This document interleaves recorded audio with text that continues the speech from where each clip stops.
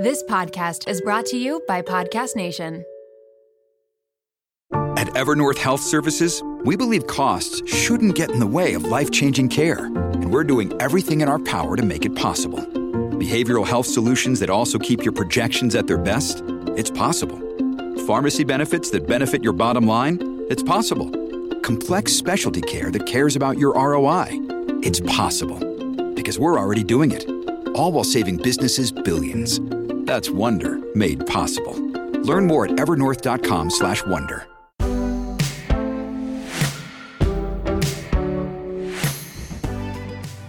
Welcome to The Real Reel, where I take you behind the Instagram reel and into the real lives of entrepreneurs, content creators, and anyone who inspires me and may inspire you too. I'm your host, Natalie Barbu, and let's get into it.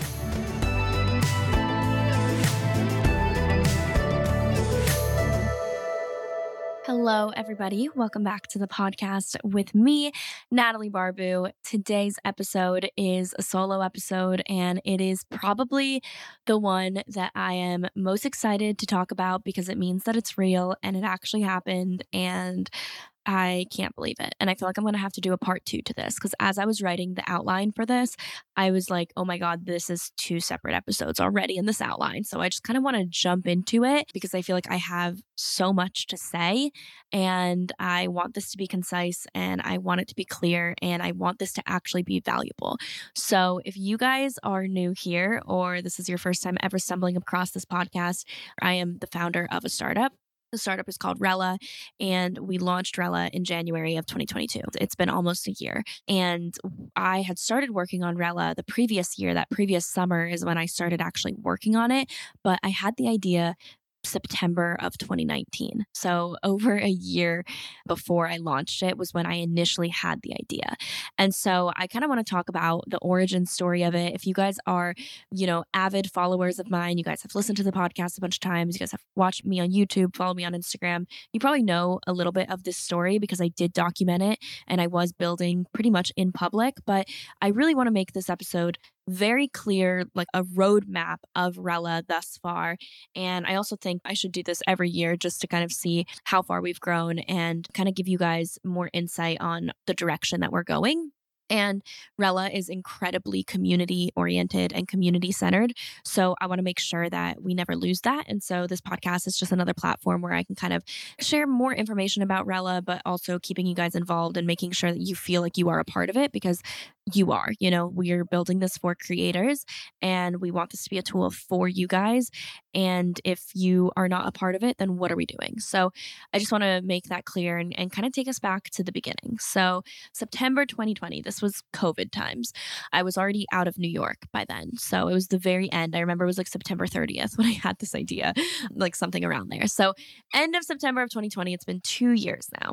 So I had the idea because I was actually working on my agency. I had an agency. It was called Barbu Agency. Very original, I know. And it was called Barbu Agency. And pretty much what we did was it started with me giving one-on-one consultations to influencers and creators and sitting down with them for an hour and really assessing their channels, their content, how they can grow. This was when YouTube was really much bigger. Like everyone was trying to get on YouTube. TikTok was not really a thing at this point. And it wasn't as like the scale of what it was today. By any means. It was still like an app where little kids danced and lip synced.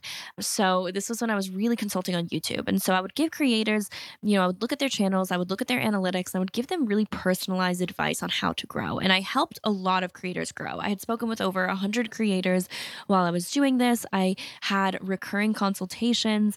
I was doing really well with this. And then I decided to kind of expand to brands and kind of do like slight PR, but mostly consultations with brands as well, with how they can work with creators or how they can kind of treat themselves more as creators rather than businesses so that they can relate to a larger audience. And I would also help them work with creators in the sense of like creating influencer marketing campaigns for them, helping them with their social media, coaching them with social media and all of that stuff.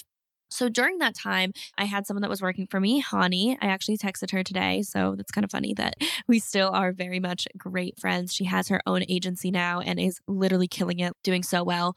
But she was working for me at the time. And I remember her actually planting this seed in my head where she was like, I use so many like social media management tools and all of them suck.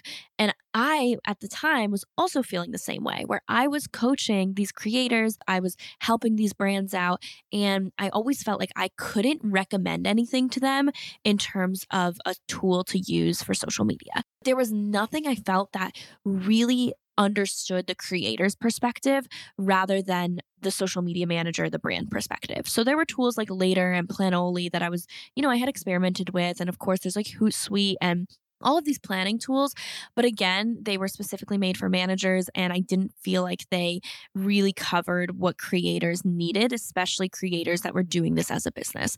So as I was doing it full time, I had quit my job, was doing it full time for a few years now, and I was using so many different tools. So I would make content calendars on Excel, but then I wanted to like plan my feed and actually auto post. So I would plan my feed on Planoly and try to auto post on there.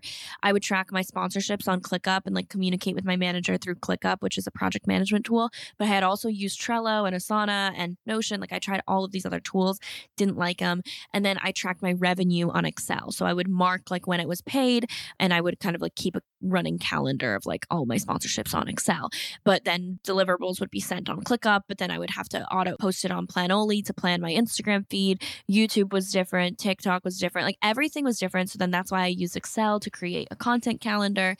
And it just felt so inefficient. And then, don't even get me started on contracts. I didn't even save my contracts because I was like, this is just so many different tools that I was using. I didn't know where to save them. So sometimes I would upload them to ClickUp. Sometimes I wouldn't. Like it was honestly a mess. I had my content spread out. I had my sponsorships spread out. Nothing was cohesive. Nothing was concise. It took me so long to plan content. And I just felt, I was like, this is not a business. Like I was running my agency as a business. And then I felt like my content creation side of things, I was like, this is a business, but like this doesn't feel like I'm running a business because it's so disorganized and there's nothing out there for someone like me, which is a content creator. So that is what sparked the idea where I was like, why is there nothing out there that's like better for this? And I remember someone telling me about this tool called Honeybook. So Honeybook is like an all-in-one software tool for freelancers. So think like wedding planners, photographers, event planners, like people like that. They use Honeybook so that they can send invoices. They have templated contracts. They can store all of their like project details on Honeybook. And I thought it was genius. I was like, why is there nothing like this but for content creators? And I looked, and all that it was leading me to was really like Planoly and Later, which again is great for planning content, but nothing else. All you can do is plan and kind of like see your analytics. Whereas I envisioned a tool that you could plan your content, and yes, your content can live there, but you can also track your brand deals. You can also keep track of your revenue. You can have contracts and invoices and everything in one place. And that's what I wanted to build for content creators. So once I have this idea, like if you know me, if I have an idea, I'm running with it immediately. Like that day, the day I think Hani talked to me, or at least that week where she was expressing her frustration with social media management tools, I was like, this is a genius idea. I'm going to build this. And so I started writing on a Google Doc what I wanted this tool to look like. Like, what did I want it to be?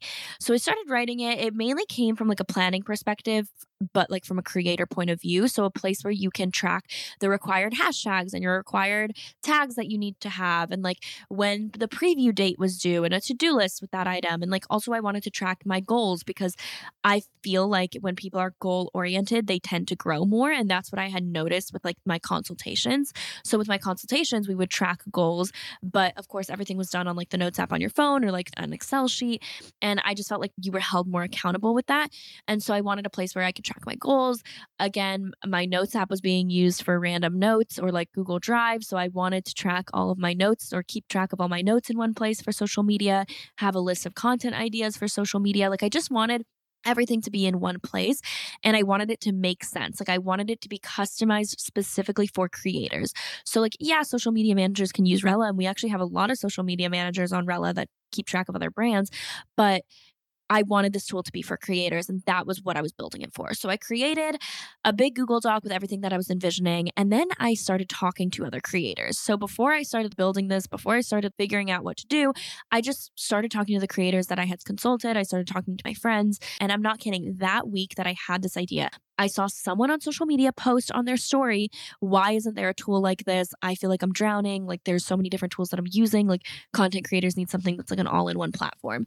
And that like really, really, really sparked like, I need to build this. Like this is not just me that has this feeling anymore. I need to build this.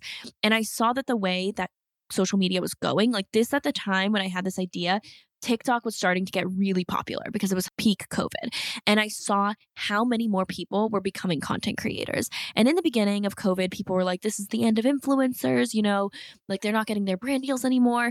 Bounced back quickly in like the next 2 months. And ad revenues started going up again. People started working with brands more and more creators started coming in. Like this is when like Charli D'Amelio was like really, really on the up and up, like growing. And other creators were doing the same. And I just always remember thinking like in your face people that would tell me that social media is oversaturated and that creators can't grow anymore, because it's not. Like people that just started in 2020 are now the most popular social media creators on the platforms. So I just like saw the future of the creator economy not going anywhere, and I saw it growing. And I still view the creator economy and social media and influencers, we're still in the baby stages. We are still in the beginning stages. And some people might disagree with me, but I think that this is still the very beginning. Like it's incredibly naive to think that a market this big with this many people that are consuming content would just like disappear. Like I don't think we're ever going to be like, actually, I'm done with social media. I'm going to just like watch TV shows and movies all day now. Like, no, people are going to watch YouTube. People are going to watch TikTok, and that's not going away. And what supports those platforms is the creators on it. So I do think it's going to be harder to grow on some platforms, but I think then a new platform will come up and there will be new creators from there. And I just saw the future of the creator economy. Let's talk about styling hair, because it is a whole production, especially when you are battling frizz. And take it from me, I live in Miami, Florida. It is about to be summer. I really know frizz, but honestly, I would rather be doing something else, like booking a spontaneous vacation to St. Bart's or rewatching the Eras Tour for like the 3rd time. You know, the important stuff. But who actually has time for frizz? Introducing Ouai's new anti-frizz cream. It is like a superhero for your hair. It provides immediate frizz control that lasts up to 72 hours. I actually brought it on a trip with me and my friend borrowed it, and she purchased it right then and there because it was that good. So how does this fit into my hair routine? It is the best thing I could have done for my hair. I am all about saving time, and the anti-frizz cream does just that. Plus, the Sydney-inspired North Bondi scent is so amazing. You can thank bergamot, Italian lemon violet, and more. And as someone who is always concerned about heat damage, because I definitely use a lot of heat on my hair, this anti-frizz cream provides heat protection, which is such a big relief, and my hair feels so much lighter and looks smoother after using it. Get busy being frizz-free with Ouai's new anti-frizz cream. It's not just about taming frizz, it also provides heat protection up to 450 degrees, reduces and repairs split ends, quenches dry hair with intense hydration, and according to a consumer perception study, 90% of participants agreed that their hair looked less frizzy after using it. I can definitely contest to that. And while you're at it, check out Ouai's other bestsellers like the leave-in conditioner, which I also use, detox shampoo, fragrances, hair oils, and hair gloss. They're all essential for achieving that salon-worthy look at home. So you can frizz-free up your schedule with Ouai. Go to THEOUAI.com and enter promo code REALREAL for 15% off any product. That's THEOUAI.com, promo code REALREAL. Life doesn't happen bi-weekly, so why should payday? The money you earn can be in your hands today, as it should, with Earnin. Earnin is an app that is changing the game when it comes to getting paid. Imagine having access to the money you've earned as you work, not just waiting for payday. With Earnin, you can access up to $100 per day or up to $750 per pay period. Just download the Earnin app and verify your paycheck. Then access up to $100 a day as you work and leave an optional tip. Any money you access plus tips are automatically repaid from your next paycheck. So think about it. The next time you're planning a special night out, you need a last minute gift for a loved one, or you face an unexpected expense, like maybe a trip to the vet, Earnin has you covered. For me, it's about having the flexibility to handle those surprise expenses that life throws my way. So whether it's unexpected bills or needing to cover rent when things are tight, Earnin gives me peace of mind knowing that I have access to my hard-earned cash when I need it most. Make Earnin a part of your financial routine and join Earnin's over 3.5 million customers who say things like, when I think about Earnin, I think about financial stability, security. It gives me a lot of peace of mind. Download Earnin today, spelled EARNIN, in the Google Play or Apple App Store. When you download the Earnin app, type Real under podcast when you sign up. It really helps the show, so please don't forget that step. Real under podcast. Earnin is a financial technology company, not a bank. Subject to your available earnings, daily max, pay period max, and location. See earnin.com/TOS for details. Bank products are issued by Evolve Bank and Trust, member FDIC. So once I validated my idea by just talking to people, I started figuring out, how do I build this? Because if you guys know, I have an engineering degree, so I am an engineer, but I don't have the technical skills to develop an application. I did not code. I was not a computer science major. I was industrial engineering. So it was all about efficiency, which makes sense with what I want to build, but it didn't provide me any of the technical skills to actually build this. So I started just researching. I was like, how much does it cost to build an app? Like literally just Googled, how much does it cost to build an app? And of course, it depends. Like it's not like, oh, $5,000. Like it just totally depends. And so I started reaching out to people on this one website called Toptail, I believe it's called, where you can find developers. And I think they have like designers and other things for like technical projects on there where you can find contractors and they vet them to make sure that they're actually good. So you don't have to actually like vet them to make sure that they're skilled, and they vet them and you can hire them to like help build applications or like help you with your projects. I was incredibly naive. I thought that this was going to be a project that gets handed off to me and I can just put it out there and then it just lives on. I was so naive with the software world and, technology where I was like, oh no, this is like an ongoing thing. Like it's not just like here's your app, put it on the app store and never touch it again and like have it work. And I thought, oh, this seems super simple. I could build this in like 2 months. I just knew nothing. No, that's not how it works. I started reaching out to these developers and I started realizing they were incredibly expensive. I mean, a lot of them were overseas, which made it a little bit cheaper than the United States, but still incredibly expensive. And I felt like they didn't understand my vision. And I just felt like they didn't understand what I was building. And it was just kind of like, okay, yeah, I'll do this and I'll hand it off to you, which in their defense, that is literally their job. Like, I think I was just looking in the wrong places. Like, I think I thought that this could be a project that just gets handed off to me. But instead, once I started looking more into it and talking to more people, I realized, no, this is a company. Like, this is something that is an actual company that like I can grow and work at for years and years and years and really build this. But in order to do that, I knew that I needed a team. I knew I couldn't just contract someone and have everything be just me. So I started asking around. I was like, okay, I don't want someone just like overseas that I don't know, that I never speak with. I want to talk to someone maybe that has like developed other apps before and that they can kind of like show me the ropes. So I did go to NC State. It's a school that really focuses on STEM, and there's so many engineering majors there. And I just knew, I was like, there's got to be someone that knows how to develop apps here. So I asked my friend Tochi, shout out Tochi. He is the glue in all of this. He's the glue of like so many relationships in my life. Like my best friends in Florida here, I met through him as well. So you know what? He's amazing. I owe him big time for honestly like the trajectory of my life, which is really funny. But I asked Tochi, I was like, do you know anyone that develops apps? Because I have this idea and I want to bring it to life. And so one of his fraternity brothers actually started a software consultancy where they developed apps for other startups and other companies in Raleigh. And so I was like, perfect, like great. We have stuff in common. I can just talk to him and ask him questions. I had no necessarily plans on like bringing him onto my team. I just wanted him to help me. And so I met with him on Zoom, asked him questions. He was the first person I talked to that seemed to be like interested in what I was building, seemed like he made it very clear this is not just a project that I'm going to pass off to you. This is going to have a lot of iterations. It's going to be something that, him and his co-founder and like the designers that they had at the company at the time were going to take a lot of time to build. He's like, code will not be written for a while, actually. Like a lot of stuff goes into it beforehand. And I just felt like it was the first person that actually felt like they wanted to be invested in this and that they really understood, I guess, the necessary steps to bring this to life versus the other contractors that I was talking to just didn't. So that was when I started realizing like, okay, I like this guy. I'm going to start paying his software consultancy to help me bring this to life. So we started with the designs, which they had the designers, which are now the designers for Rella, but they had the designers already at their software consultancy, and him and his co-founder of the software consultancy were the developers. So they started working with me on this. After about 6 months of like talking, ideating, designing, maybe it was less than 6 months. It was like 6 months.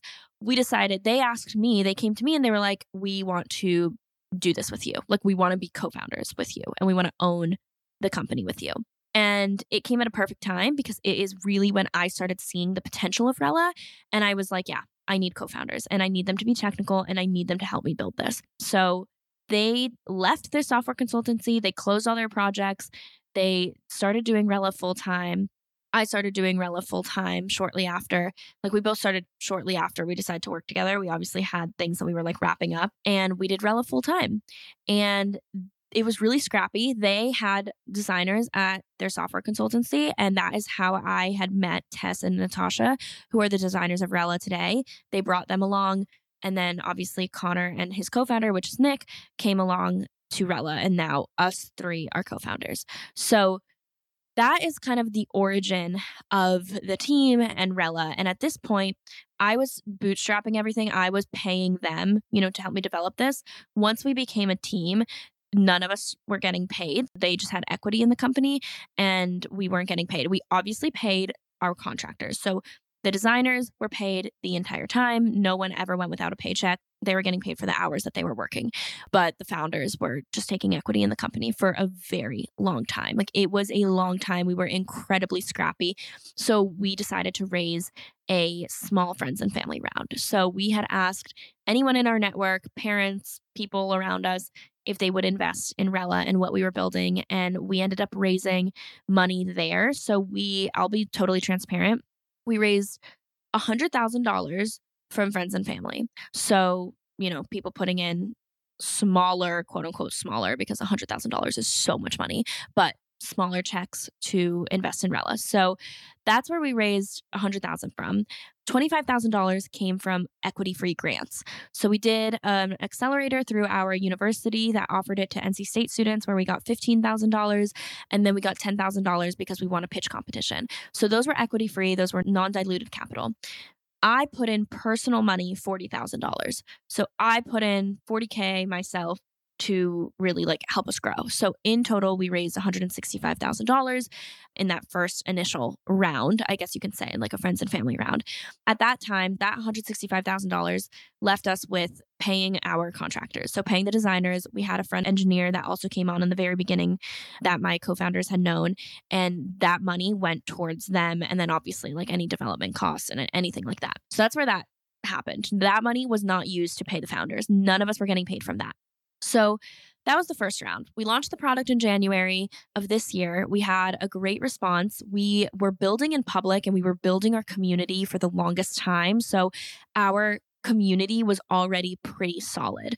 And we learned so much from launching. And I think one piece of advice I would give any startup founder is to launch earlier than you think. I wish that we had actually launched with an even earlier, more basic version. I think we did, our MVP was pretty fleshed out, which MVP stands for minimum viable product. Start with something super scrappy, super manual, super scrappy. It does not need to be high tech. It's 100% not going to be perfect. So just launch with something that just gets your foot in the door, just start getting feedback from your customers. So we launched in January with pretty much just a planning tool. It was just helping you plan your social media content. And we didn't even have an analytics tracker yet. We could tell how many new users we had, but we didn't really know where they were going, what they were doing on the app. We just cared a lot about acquisition. So getting more people downloading and creating an account and growth than analytics and retention, which I guess in the beginning, yes, you care about acquisition, but I highly recommend you also care about retention and your data to run experiments on, because if you don't, then you don't know what your users are actually doing and what they like about the company. And then it's really going to be hard to prioritize what should come next. So that was another kind of mistake that we made, was that we weren't tracking things accurately, or truthfully tracking things, period, in the very, very beginning. But we definitely had a solid community. They gave us feedback in real time. We were able to talk to them. We were able to ask them questions. They promoted us a lot, which helped us grow a ton. And they promoted us organically, which I'm so eternally grateful for. And like everyone that is still a part of the community or has ever been a part of the community, I'm eternally grateful for, because not many companies can say that, especially tech companies. And that is what I never want to lose with Rella.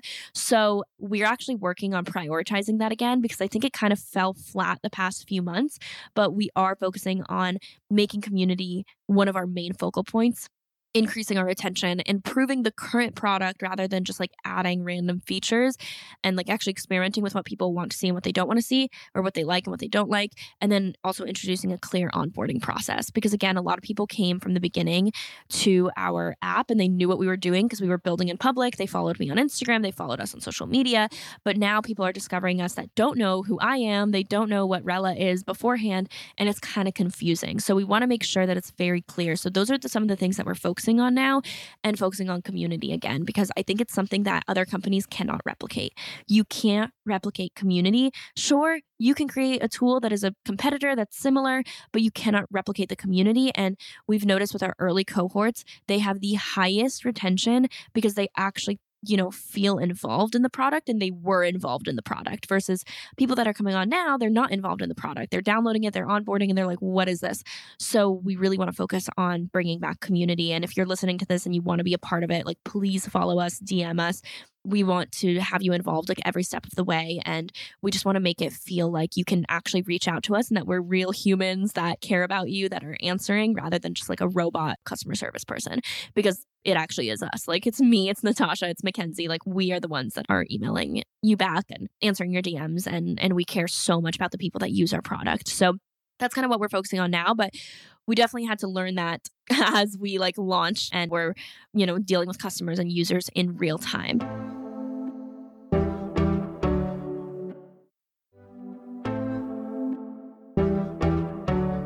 So that's kind of where we are at right now. And of course, I could go into so much more detail on like month by month. I can give you detail and I can give you such a big recap on it. But that's kind of where we are in terms of the product. Now I want to talk about fundraising. So we raised $1 million in our pre-seed round. It's the first time I've actually like announced it on social media. So I'm going to do an Instagram post. I'm going to do some TikToks. I'm going to make a YouTube video. I'm going to do all that. But I wanted to make this long form content that's like hour long, however long this is going to be, podcast episode, so that I can have this to kind of like refer everyone back to if they want something a little bit more in depth. So we raised $1 million. And if you are someone that is listening and you're like, what does that mean? Why do you need to raise money? $1 million is a lot of money. What is this? I want to explain it to you because I don't want you to feel like, oh my God, why don't I know what that is? Because when I tell you I knew nothing about startups, I knew nothing about venture capital, nothing. Like, yeah, I think I would see headlines every now and then of like, this startup raised $20 million. But I had no idea what that meant. I didn't know the process. I didn't know. I thought maybe you needed to know someone, or I don't know. I didn't even know the type of companies that needed to raise money. Like when I didn't know anyone that had raised money. No one, not a single person in my life has ever been either on the investor side of things or they've never been on the startup side of things. My dad is an entrepreneur in the sense where he has his own company, but it's a small business. Like it's just him. He doesn't have anyone really working for him. He's never raised money from investors. Like everything is just him. So it's very different than the startup ecosystem where you do raise money and you build out a team and are like scaling this software product. So I want to talk about what does it mean to raise money, like who needs to. So to be clear, not every business needs to raise money. Mom and pop shops, boutiques, coaching, small businesses, like if it's just you and you can do everything on your own at first, like you do not need to raise money. So when you raise money, you give up equity. So essentially you have to answer to your investors. It is not just you anymore. Yeah, I can say I work for myself, but at the end of the day, I report back to my investors. No, they're not telling me what to do every day. And they're honestly like very supportive and they let me run the company. But not every investor is like that, where some investors want to be very involved and they want to be very hands-on, and you are reporting to them at the end of the day. So it isn't 100% you. And of course, it depends on if they get board seats or not. At this round, no one has board seats besides the founders. But in the future, as we raise later rounds, we will need to give away board seats. And that's when they actually have control of the company. So right now, I am in control. My co-founders are in control of the company. But in the future, when we give up board seats, they are going to be in control of the company. So you have to understand that when you go the route of venture capital and you decide to take money from investors, you are giving up your power. And so that needs to be something that you need to be okay with in order to grow. And if that is not something that you need, if you are fine with scaling and growing at a slower pace, but still very successful, like traditional small businesses, then don't raise money. Like, it's not a badge of honor. I think a lot of times people think like, oh my God, raising money is the success story. And it's not. Most companies that raise money still end up failing. That does not make you successful. But in order to scale certain companies and to grow, a lot of times you need venture capital money because you don't have $1 million lying around, So you need that capital in order to become successful. But raising money does not equate to success. Obviously, I'm so incredibly proud of my team. I'm so happy we ended up raising because it's going to allow us to reach these milestones that are going to make us successful, but it does not mean that we are successful. So I just want to make that very clear. So typically companies that need to scale quickly and need a lot of capital to get started are the ones who raise money. So for us, we needed to raise to be able to grow quickly, hire developers, build out a team, and just create a software tool that's helping creators manage their business. Creating a piece of software is incredibly expensive because of the people that you need on board. Engineers are a lot of money. Yes, I have technical co-founders, which made us incredibly scrappy for as long as we were. We raised money, I think, later than maybe some companies would at the stage we were because I have technical co-founders. So they were able to build without getting paid. But eventually they need to get paid, So we needed to raise money. And as we grow, we're going to need to hire more developers. And good developers are freaking expensive. They are not cheap. So we knew that we needed to go the route of raising money. And if you can, I know some software companies still are bootstrapped. They start making revenue from the beginning and they can support themselves. Another thing to think about is speed, because if you are building something and you have a lot of users and you're able to do it yourself, maybe you're technical and you're building this out yourself and you're I don't want to give up my power. You also have to think about speed, because if you're gaining a lot of traction, let's say you built everything yourself, you have tens of thousands or hundreds of thousands of users on your platform. If someone else sees your success and sees, oh, this is a good idea, they could actually take that, become a competitor, raise money, and grow at a much faster pace because they have the capital, where you had the initial idea, but you're slower because you're only one or two people and you didn't want to raise money. So that's also another thing to think about, is just the ability to scale at a quicker pace than others, because once you start getting noticed, other people might come in, raise money, and then just take away your customers and your users. So that's also just another reason why I think some people raise money. You have to think about this from an investor standpoint. Who are they investing in? They're not going to invest in a company that only has the capability of becoming $1 million business. They want you to become a $1 billion business. Does your company have the potential to become a $1 billion company? For us, the answer was yes. The creator economy is growing so quickly. Software has the ability to scale so much. Eventually, we could expand outside of just creators and go into, other demographics of people. But yeah, I fully believe that we can become a $1 billion company. I fully believe that we can become the project management tool for content creators. I want to be the Shopify for content creators. Not Shopify in terms of selling stuff necessarily, but when you start an e-commerce store, what do? You go on Shopify, or when you become a freelancer, you download HoneyBook, or, things like that. I want to be that, but for content creators. And I definitely think that has the potential to become a $1 billion company, because the creator economy is multi-billion-dollar industry. It's huge. And so that is why I knew that we were on the right track to raise money from venture capitalists and from venture capital firms and angel investors, versus small businesses don't necessarily have that potential, because how much money you bring in is directly equated to the time that you're putting in, or the hours in the day, and the amount of people that you employ. So for example, when I was doing coaching, no matter what I wanted to do, I could not see 50 people in one day. I could only see 8 people in one day, because every single coaching call was 1 hour. So if I wanted to scale, that would mean that I need to hire more people so that they could then focus on those other clients that I can't focus on because there's only 24 hours in a day. And that is a lot harder. It's not impossible, but it's a lot harder to be a $1 billion company when, in order to grow, you need to constantly hire.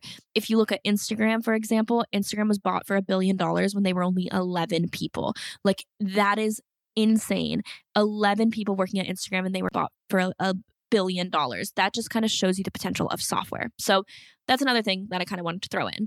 So once we had a product in the market is when we felt comfortable going to institutional investors and deciding to raise money. So in the beginning, I want to be clear, I did not know what I was doing. I was not involved in this world whatsoever. Like, again, I cannot stress this enough. I didn't know anyone that had a startup. No one in my family did. So not involved in that world at all. When we realized that we needed to raise money, I got advice from people. I listened to some podcasts, but I'm a person that jumps head first. So I jump head first and then I learn. So I just kind of started reaching out to people and being like, hey, we're raising our pre-seed round. I'd love to talk to you. And the advice that I got later on that I was hearing was like, start with people that you don't actually care that much about. Create a list of a bunch of angel investors and a bunch of VC funds and practice your pitch on the people that you think are a long shot or like you don't really fit into their thesis as much or you don't want their money as bad as like some other people. And then those people you should reach out to once you've had a lot of practice. I did the opposite. I found people I wanted to invest and I like reached out to them first thing and had so much confidence going into this because I was like, I know this product. I know this is a good idea. Like, I can't wait to share it with you guys. People also told me to start with angel investors because they were the easiest people to convert. The thing about angel investors, they're individuals that just have a lot of money. It's not like a company. But what I found hard was that like I didn't know these people. I think angel investors are great if you know them and if you are in a network with a lot of high net worth individuals. But for us, we didn't know any angel investors. Like, I don't know anyone who has, a bunch of money lying around to just invest into startups that are really risky. Like, this pre-seed is probably the riskiest bet that you'll make because, you don't even really have like product market fit or anything like that. You're really investing in the team. So I didn't know any angels. So I didn't know necessarily who to reach out to and I didn't know how to find them because again, I was going into this blind. So what I did was I kept a list of every venture fund I wanted to reach out to, every angel that I happened to stumble across on ClickUp, and then I would have a status update. So did I email them? Did I follow up? When did I do that? And I would have like calendar dates on when I needed to follow up next. And I would have notes on there with like how the conversation went and what they said. And if they declined, that would be a status update. So I just had everything in ClickUp just to store because you definitely need to be organized in this process because let me tell you, you're talking to a lot of people. And I recommend it because I had a status update to follow up.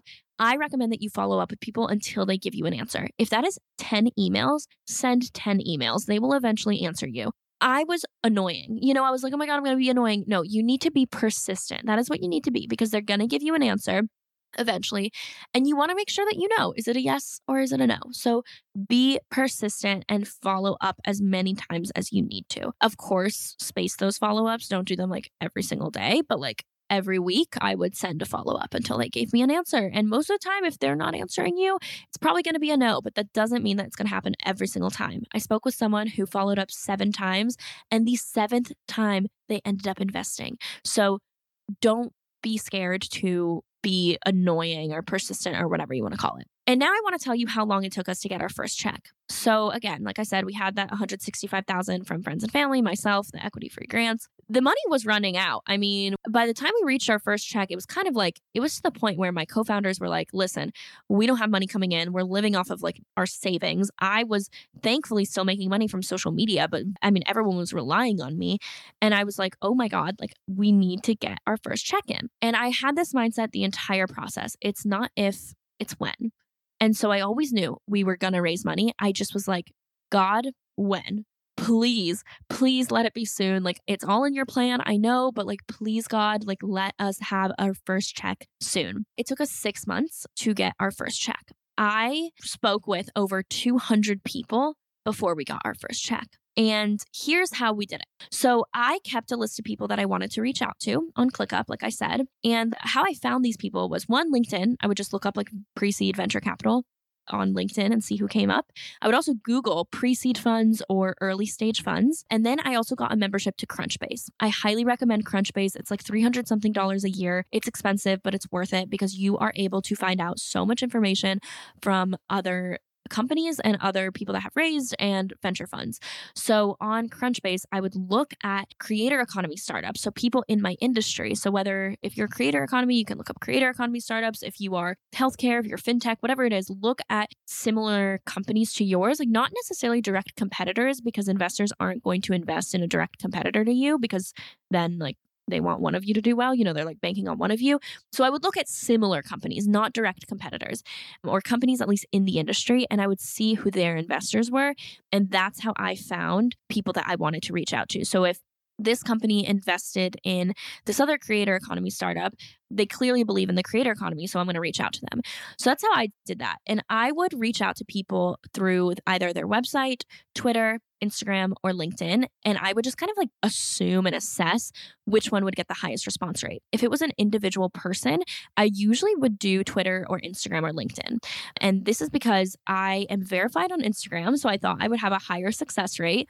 Usually investors are not influencers on Instagram, so it's not like they're getting a bunch of DMs a day. Like they have like 3,000 followers, so I was like, I think I have a higher chance of getting a response through Instagram DMs.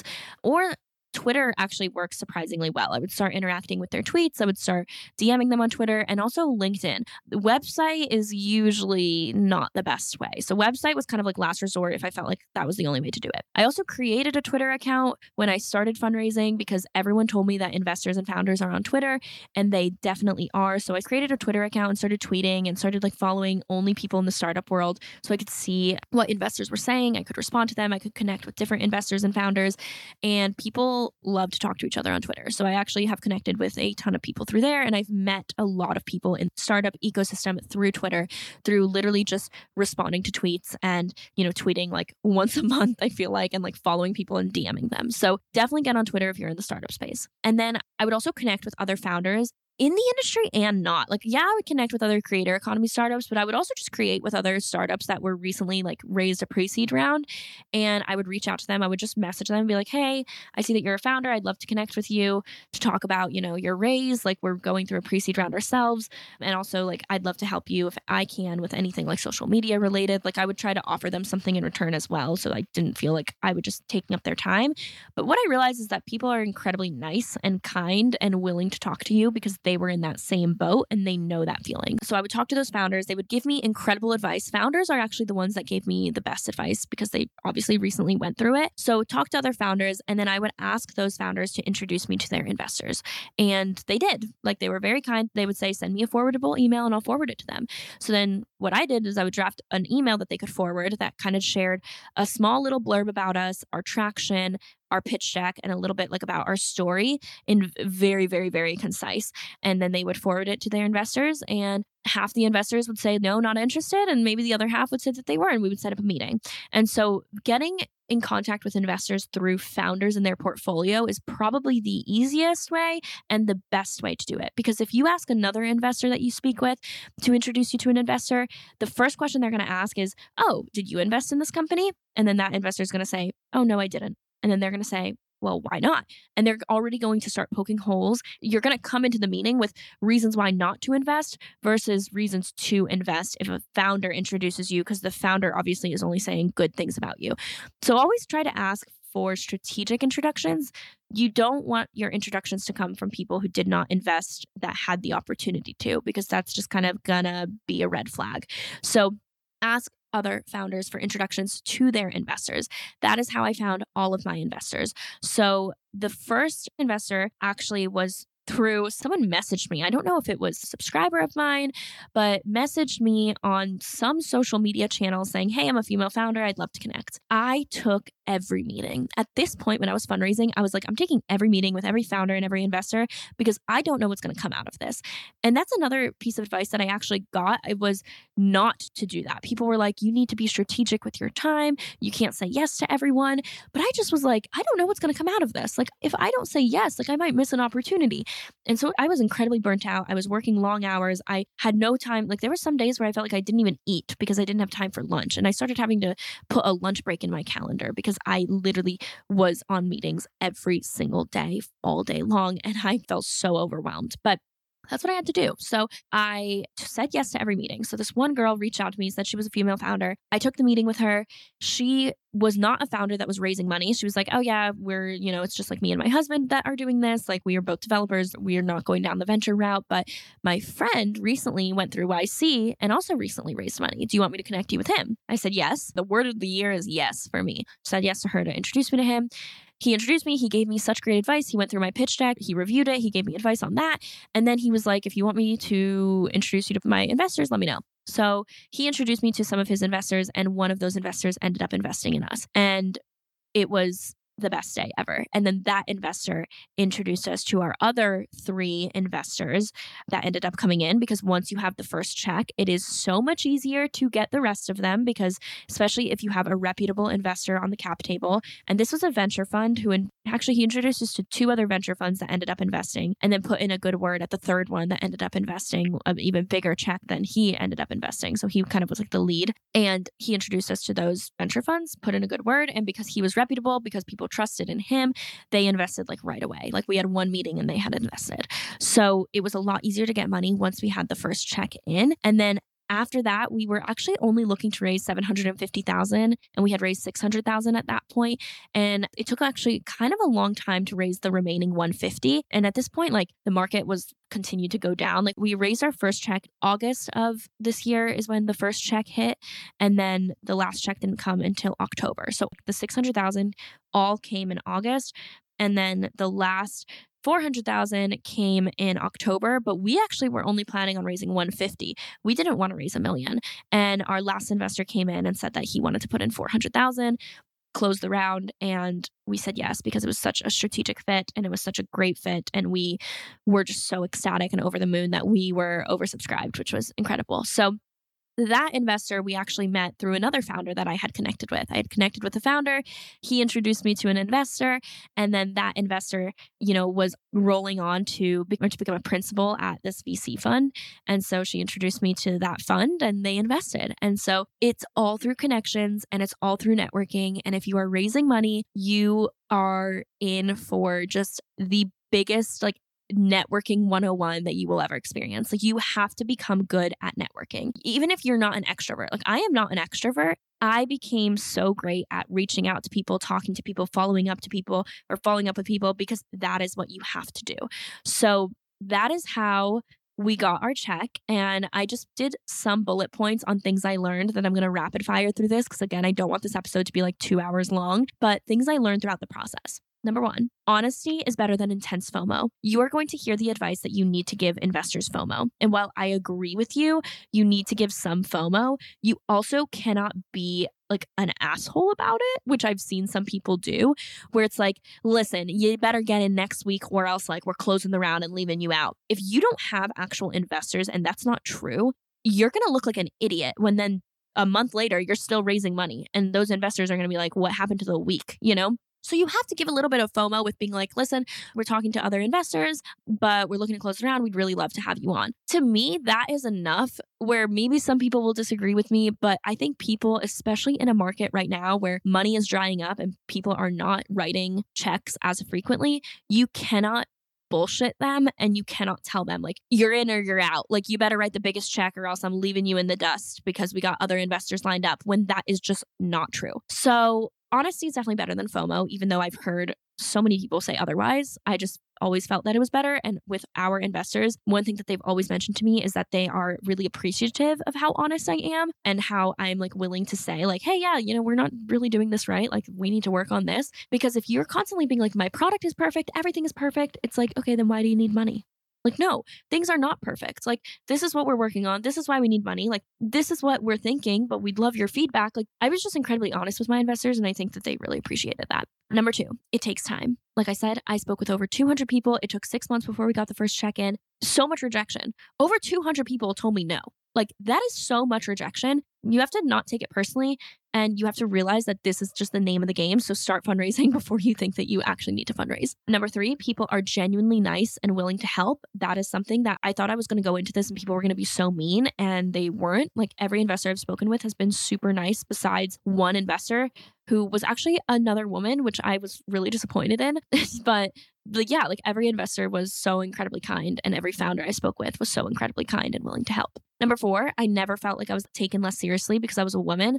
Obviously, there is pattern matching. Women get way, way, way less money from VC funds. I'm not saying that there is not bias. I'm not saying that there's not discrimination. It's even worse if you look at the statistics for people of color. I am just saying from my personal experience, I was not ever outwardly taken less seriously. However, I am sure that there are some biases that some investors passed on because they didn't see another 25-year-old influencer woman who does social media, that has run a successful company. So maybe that's like a bias that they had that they just decided to pass on me for. There definitely is pattern matching in the venture world, but never outwardly was someone like, you're dumb because you're a woman, or never did I feel disrespected. And I also didn't feel like ever sexualized. That might sound weird, but I've heard of a lot of women that investors are incredibly creepy and they're asking them on dates and they're making really inappropriate comments. And I'm just so grateful that my experiences were not like that. Not to say that they won't be like that in the future, but so far they were not like that. So I don't want women going into this thinking that it has to be like that, because it doesn't. Number 5, you need to believe in what you're building more than anyone else. Like, you need to be so confident in your product, because if you're not, then why would an investor be confident in it? Number 6, as a founder and CEO, you need to be a storyteller. Pitching is all about telling a story. It's not telling a fake story. Don't tell like a fairy tale, but you need to tell a story. You need to share why you are the person to build this. What story made you like come up with this? What was the origin? And then how are you going to take this to $1 billion? So the story needs to be good. There needs to be a beginning, a middle, an end. Like, there needs to be just a captivating story, especially at this stage, which is the pre-seed round. Number 7, say yes to meetings and introductions, and also ask for introductions. Be very shameless with your networking. I think that's pretty self-explanatory based on what I've said so far. Number 8, if an investor wants to invest, it's going to be quick. I had spent like 3 months speaking with some investors and they ended up never investing, versus every single investor that I spoke with that ended up investing decided within a week. So just keep that in mind. If they want to invest, they will. And then the last one, I don't even remember what number, I think number 8, you need to instill morale with your team, because there's going to be moments where you guys are going to feel that rejection and you're going to want to take it personally, and you just can't. You cannot take it personally. And so as a CEO and as a founder, you're the one that needs to instill the morale with your team. So those were the things I learned. I would love to do a deep dive in any aspect of this podcast, because this podcast episode is definitely a lengthy one. I'm going to do a YouTube video. I'm going to do TikToks, like I said, but I just want to say thank you so much for anyone that's ever been a part of the community that's used Rella. If you haven't used Rella, download it on the App Store, create your account. You can go to getrella.com. It's a totally free tool. We have some paid things that we're rolling out, but we'd love your feedback on it. And, we're constantly looking to improve the product and building it to what we want to build it. Like, it's still not the complete product, and I feel like it's never going to obviously be the complete product, but there's so much that we're looking to add, and I'd love your feedback on it. And if you got to the end of this episode, please DM me, screenshot this, post it on your story, let other people know, send this to other founder friends of yours. But it's the biggest answered prayer was raising this $1 million. And we are so grateful and we're so excited. And I'll do another episode maybe on like the roadmap, like the trajectory, like where we're going afterwards with this. But yeah, I just wanted to say thank you so much. Like, obviously 1 million does not mean that we are successful. Raising money does not mean we are successful. But when so few, also female founders, raise money, I feel like it's such an accomplishment. And I'm just so grateful for our community, for our team. And I don't know, it's such a relief, because now we're heads down and we're building and we're not focused on, fundraising right now. So yeah, that was such a long episode. Oh my gosh, that's the longest solo episode I think I've ever done. Whew, I need to drink tea for my throat. But anyways, thank you guys for listening. And I'll see you guys next Monday with another episode of the Real Real Podcast. Thanks for listening to this week's episode of The Real Real. I hope that you enjoyed, and don't forget to rate, review, follow, or subscribe on your favorite podcast app. You can follow me personally on Instagram at Natalie Barbu and the podcast at The Real Real Podcast. I'll see you next Monday.